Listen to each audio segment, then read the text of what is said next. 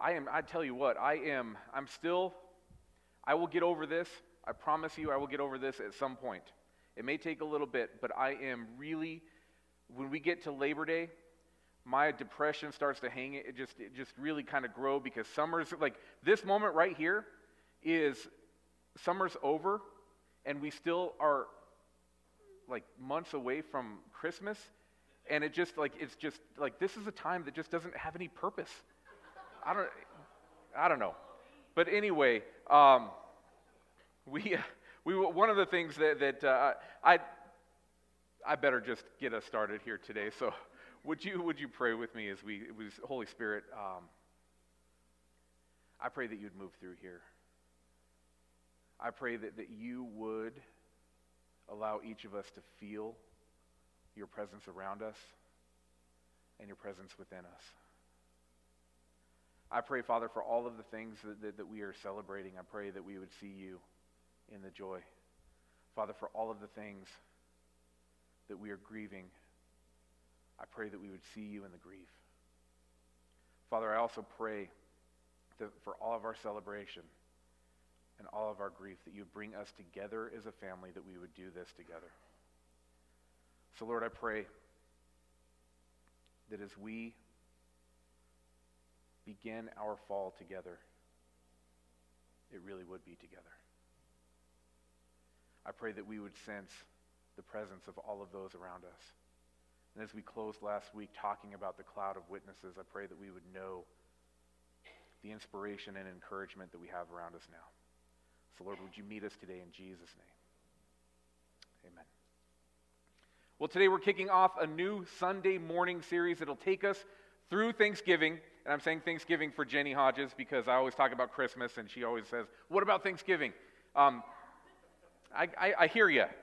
I hear you. But this will take us all the way through Thanksgiving and set us up for the Christmas season. It's a series that we are calling Abide. Now, one reason that we're doing this is because abide is a word that joins obey and submit as words that are essential to understanding our relationship with Jesus. But those words cause me a lot of friction when I apply my cultural understanding of those words. Now, to a large extent, this series is going to be about busting paradigms as they relate to being a follower of Christ. But to abide, to obey, to submit, all of these words and the actions they define often for me feels more like things that exemplify countries that might find themselves between Spain and Germany. Certainly not people born into a country that won the race to the moon and also reign as back-to-back World War champs. These are not words that we often see in a positive light. I'm not allowed to talk about France in sermons anymore, so that's why I had to give the geography.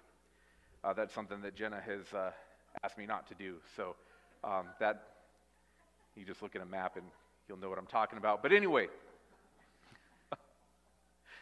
as we closed out the last few weeks of our summer series together, that summer series on faith, where we walked through Hebrews 11, I shared with you a revelation that I had about myself. And I told you that I've navigated much of my life more interested in God participating with me rather than being inclined to participate with Him and with His plan. I ask God's intervention as a response to discomfort. I ask Him to intervene in tragedy. I ask Him to meet me in adversity. But then I've got less interest in God's participation when it comes to things that I want to ensure that I can maintain my own control over. I want God to save me from negative consequences. I want Him to bless me with positive consequences. And I want Him to do all of these things on my terms so I can enjoy life without my sovereignty being encroached upon. Now, again, I want to make the point that asking God to intervene in my life is an entry point, and it's one that all of us likely share, that we came into relationship with Jesus because we asked Him to intervene at a time of pressure or when circumstances led us to that place. That's not a bad thing. That's something that we all share. It's an entry point. It's not a final destination. Something that I missed in my early days trying to figure out what it means to follow Jesus, though, that really allowed this entry point to be a destination, is that I didn't see God's intervention into my life as an invitation. God's intervention actually is an invitation for me.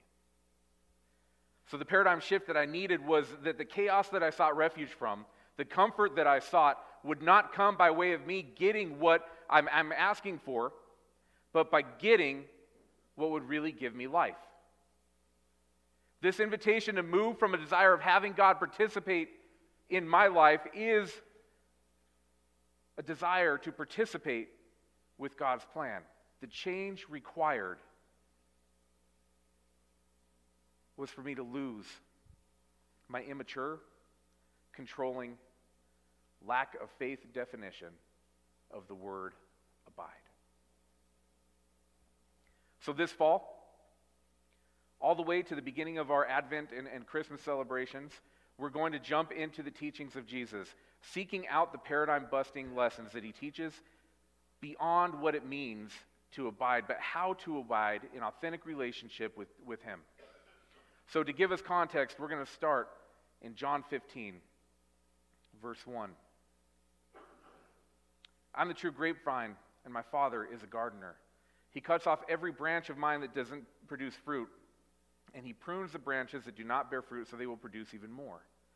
You've already been pruned and purified by the message I've given you. Remain in me, and I will remain in you. For a branch cannot produce fruit if it is severed from the vine, and you cannot be fruitful unless you remain in me. Yes, I am the vine, you are the branches. Those who remain in me and I in them will produce much fruit. For apart from me, you can do nothing. Anyone who does not remain in me is thrown away like a useless branch and withers.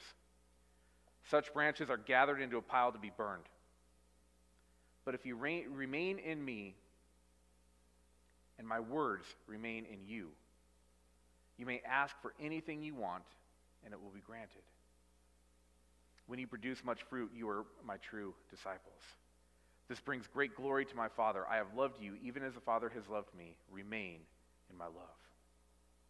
Now, what would a Sunday morning with the Vineyard family be without a Greek lesson? The word, the NLT translates as remain, and a lot of other translates use the word abide, is the Greek word meno. Understanding this word both breaks a paradigm and helps us rebuild one of an accurate understanding of what this word really means. Now, the closest English that gets to meno is to abide or to remain or to endure or to stay with or to continue. It also can be related to a place to stay or dwell, a place to remain in wholeness.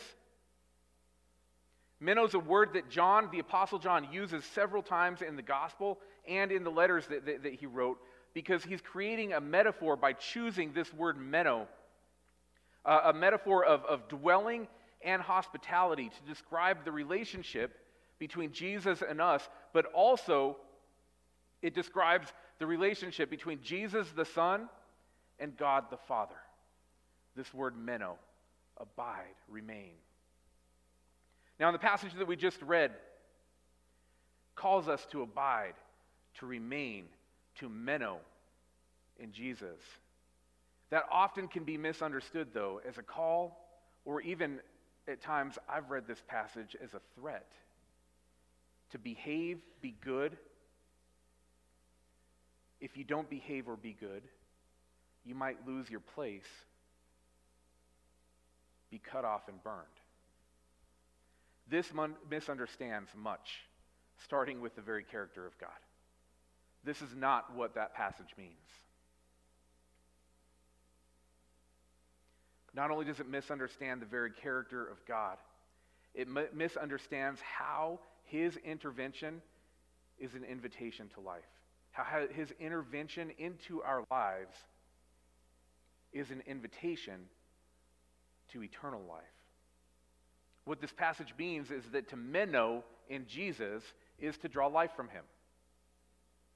The reality is that we are all minnowing something. That's just true. We are all drawing life from something, right? We are all minnowing something. We are all abiding or remaining in something. But the only thing that will lead to life, the only thing that will lead to life that bears fruit, is to be minnowed in Jesus.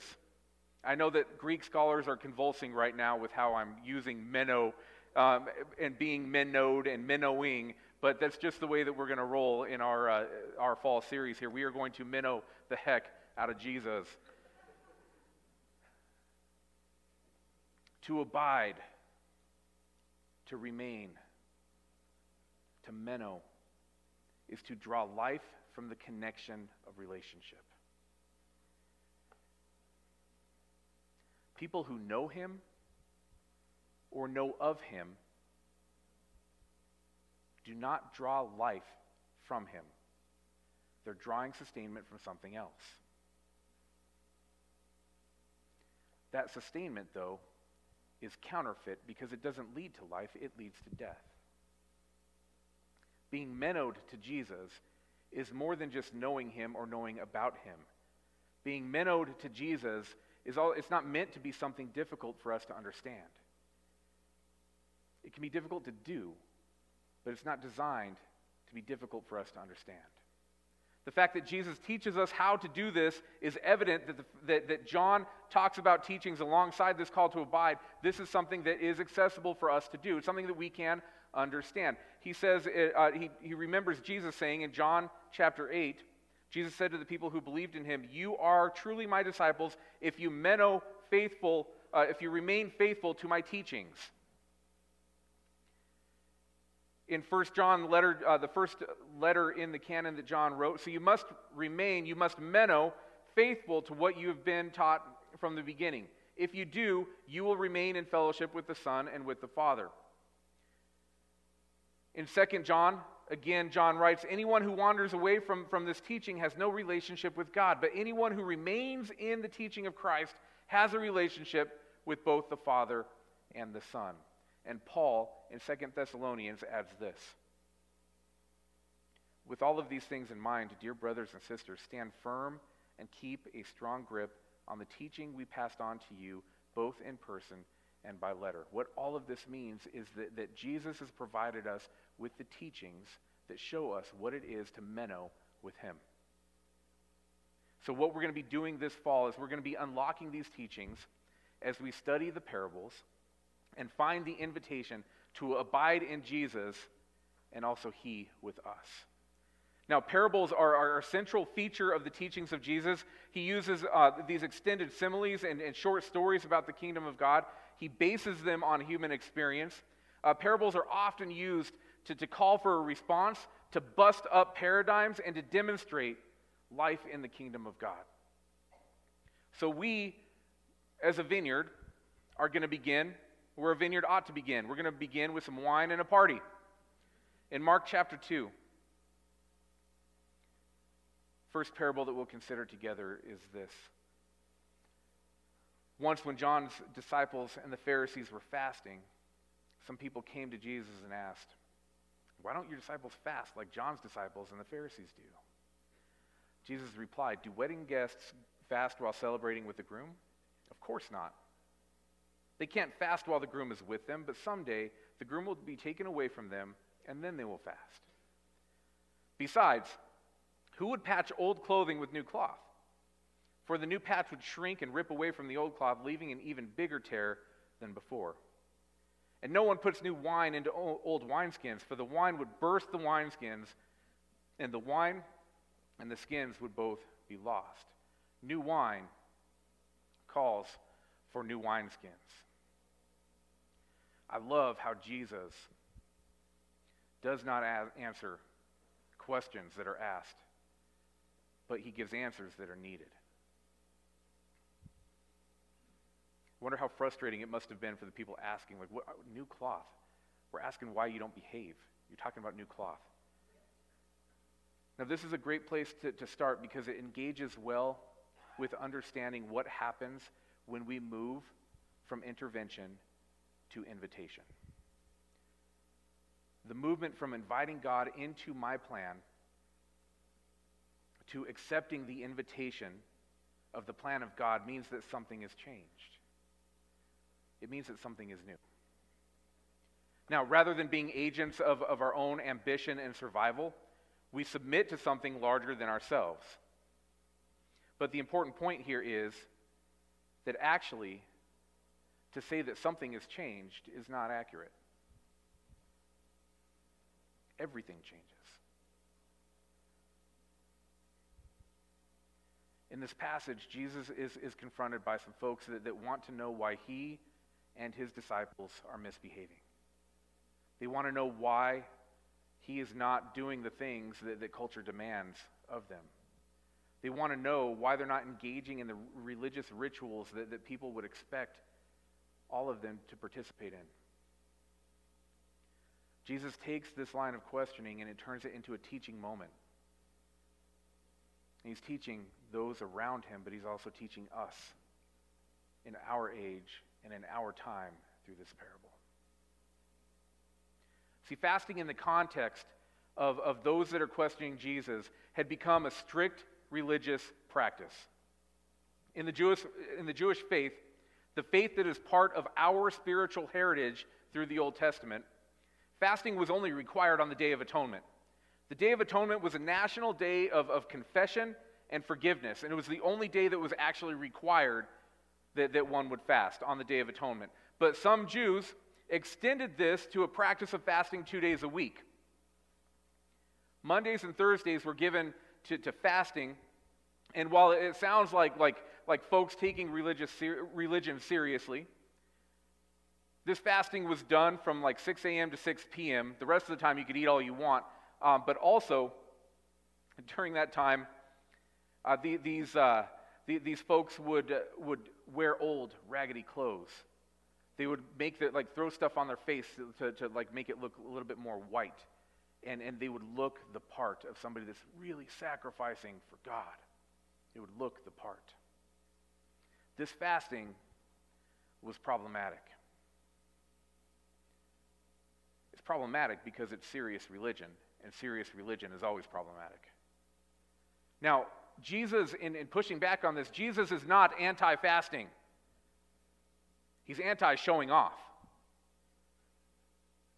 Jesus did fast, but he fasted for reasons of worship and discipline, not to look like a religious superhero. I would just make this point. If there is an effort to look like a religious superhero, that really is all you got. There's nothing else behind it. This fasting was meant to call attention to how well-behaved, how pious, how good these people were. You know, they wore those old clothes, whitened up their faces to ensure that this monumental sacrifice they were making would be noticed. Something that a person can do without actually inclining their heart towards God. It's an action that I can take without actually loving God.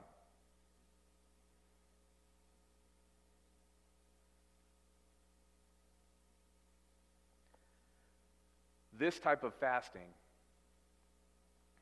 is faking the funk, and Jesus calls it out. Using the theme of a wedding also is an awesome metaphor. And just as a quick aside, talking about weddings, 18 years ago today, 18 years, Hurricane Katrina ran through the city of New Orleans.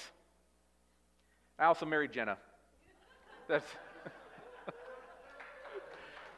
but Hurricane Katrina is one of those mental, I have that locked in there, so it reminds me when people start talking about Hurricane Katrina, anniversary is coming up.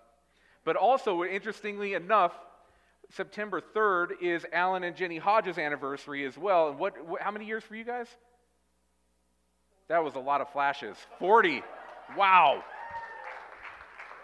Oh my gosh. 40. Man, I was 3 years old. Well done. Oh man, what were we talking about again? The theme of a wedding. That's the theme of a wedding. This is an awesome metaphor that Jesus is using a wedding. One that Jesus, he often uses weddings as a metaphor. In this case, though, he's calling attention to the reality that there's a Jewish custom that comes into this that makes fasting even more problematic. See, it was a Jewish custom that was backed up by rulings of the rabbis, that during the week of a wedding, when the wedding was going on, the wedding party was exempt from all religious practices that might lessen their joy. It's very convenient. And I find it interesting how the legalists can always find a way around legalism when it might harsh their mellow. They're very strict, except when it's not convenient for the strict to be strict. And so there's a little bit of a commentary being made on this, but also Jesus knows that a wedding means a feast. And if you're like me, feasts mean joy. How can you be displeased at a feast, especially with burgers like ours? Jesus is commenting on the counterfeit religious exercise, and he's comparing his ministry and his presence with his followers to a wedding celebration.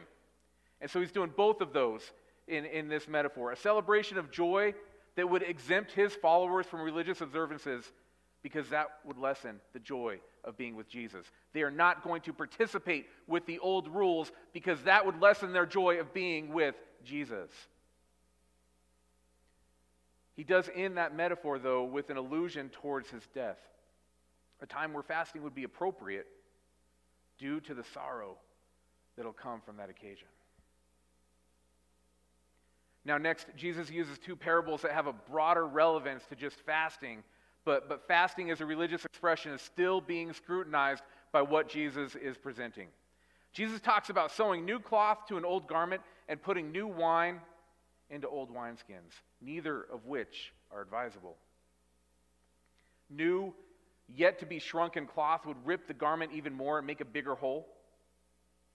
New wine, in the historical and cultural context, this wine that had not yet been developed, it had not yet finished fermenting, would burst a skin bag that had lost its elasticity due to being used. The Old Covenant is an old wineskin. The Old Covenant was based on humanity's ability to do our part in order to be in right relationship with God. What we see through the Old Testament is that the nation of Israel could not achieve something that we cannot achieve either. We can fake the funk with rituals. We can fake the funk with religion. But without the grace and the mercy of God, we're helpless. This new covenant, this new wine, is not based on human effort. This new covenant is based on renewal that comes from the indwelling and the anointing of the Holy Spirit imparted to those that will have faith in Jesus. The path to righteousness is achieved through faith. This cannot be mixed with any old religious practices. Ritual fasting was old wineskins for the Jews, in the same manner that old ways of living for us are old wineskins. An attempt to bind the newness of the gospel to the old religion is as popular now as it was back then. Old wineskins are all around us. I'm not talking about the OG ministry. I know that somebody's going to ask me about that later. I'm not referring to anybody west of 60. Old wineskins that will burst with the new wine include things like mixing ritual with relationship, creating legalist and traditionalist expressions of faith, thinking that you can only hear the word of the Almighty if the preacher man wears a three-piece suit or a robe. It doesn't work here at the Vineyard. You can hear the gospel from cargo shorts. Amen. Thank you. I was waiting for that. I knew somebody would feel it. You just got to wait a little bit there, and then that amen will come. Only being able to worship to specific songs that are done in the right way at the right volume. Inviting people. Inviting communities.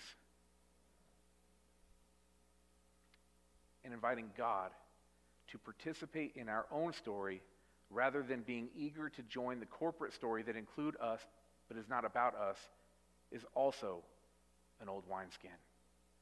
When we attempt to live in the new covenant, but we express this new covenant by staying in the entry point, asking for intervention rather than accepting the invitation. We're putting new wine into an old wineskin. That skin is going to burst. Wanting people, communities, and God to intervene in our life without wanting to invest in the larger story of family, church, and mission. This is why we see the American church in decline, because old wineskins are busting. If you hear nothing else today, hear that. The decline of the American church is coming because old wineskins are busting. We live in a culture that preaches about self. But we're introduced to the story of God that says his activity in this historical era is worked out by the work of his body, the body of Christ, the church. Old wineskins look to be served as the only expression of relationship when the new wine is calling us collectively to ask, what do I mean to the church, rather than what do I do at the church building? This leads us back to the question, from what do we draw life, and what fruit does that life bear? To abide, to meno Jesus, is to be connected to him, to be connected to his body. This connects us to the unfolding plan of God, a plan that we are invited into both as participant and recipient.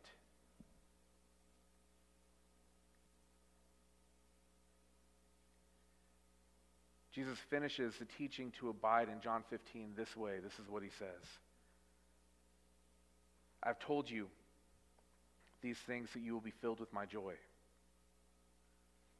Yes, your joy will overflow. This is my commandment. Love each other in the same way I have loved you. There's no greater love than to lay down one's life for your friends. You are my friends if you do what I command. I no longer call you slaves because a master doesn't confide in his slaves. Now you are my friends since I have told you everything the Father told me. You didn't choose me, I chose you. I appointed you to go and produce lasting fruit so that the Father will give you whatever you ask using my name. This is my command. Love each other. We're called to abide. We're called to meno with Jesus. And then Jesus uses the parables to teach us how. And he shows us what it looks like. New wine in the new wineskins is expressed by faith in God. And when we place our faith in God, it leads to faith in each other.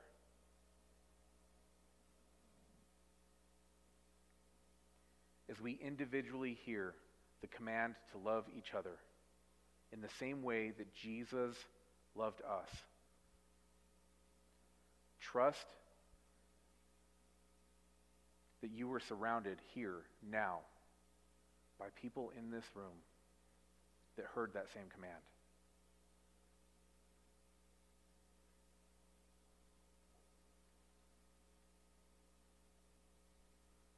Know that you are loved. and love. With that, new wine can flow into a new wineskin as we minnow Jesus together. Let's pray. Father, there's so much about your parables. There's so much wisdom. There's so many things that we can draw from. But Father, the simplicity is what we thank you for today. And so, Father, I pray as we turn back to worship that you would help us to simply consider, what are we holding on to that your new covenant comes to fulfill and replace? Father, I pray for all of the religiousness that we might hold on to, for all of the legalist stuff we hold on to, for all of the things that we hold on to from the life that we lived when we were not living for you. I pray that you would help us to recognize those. Help us to submit to your call to abide. Help us to minnow you in Jesus' name.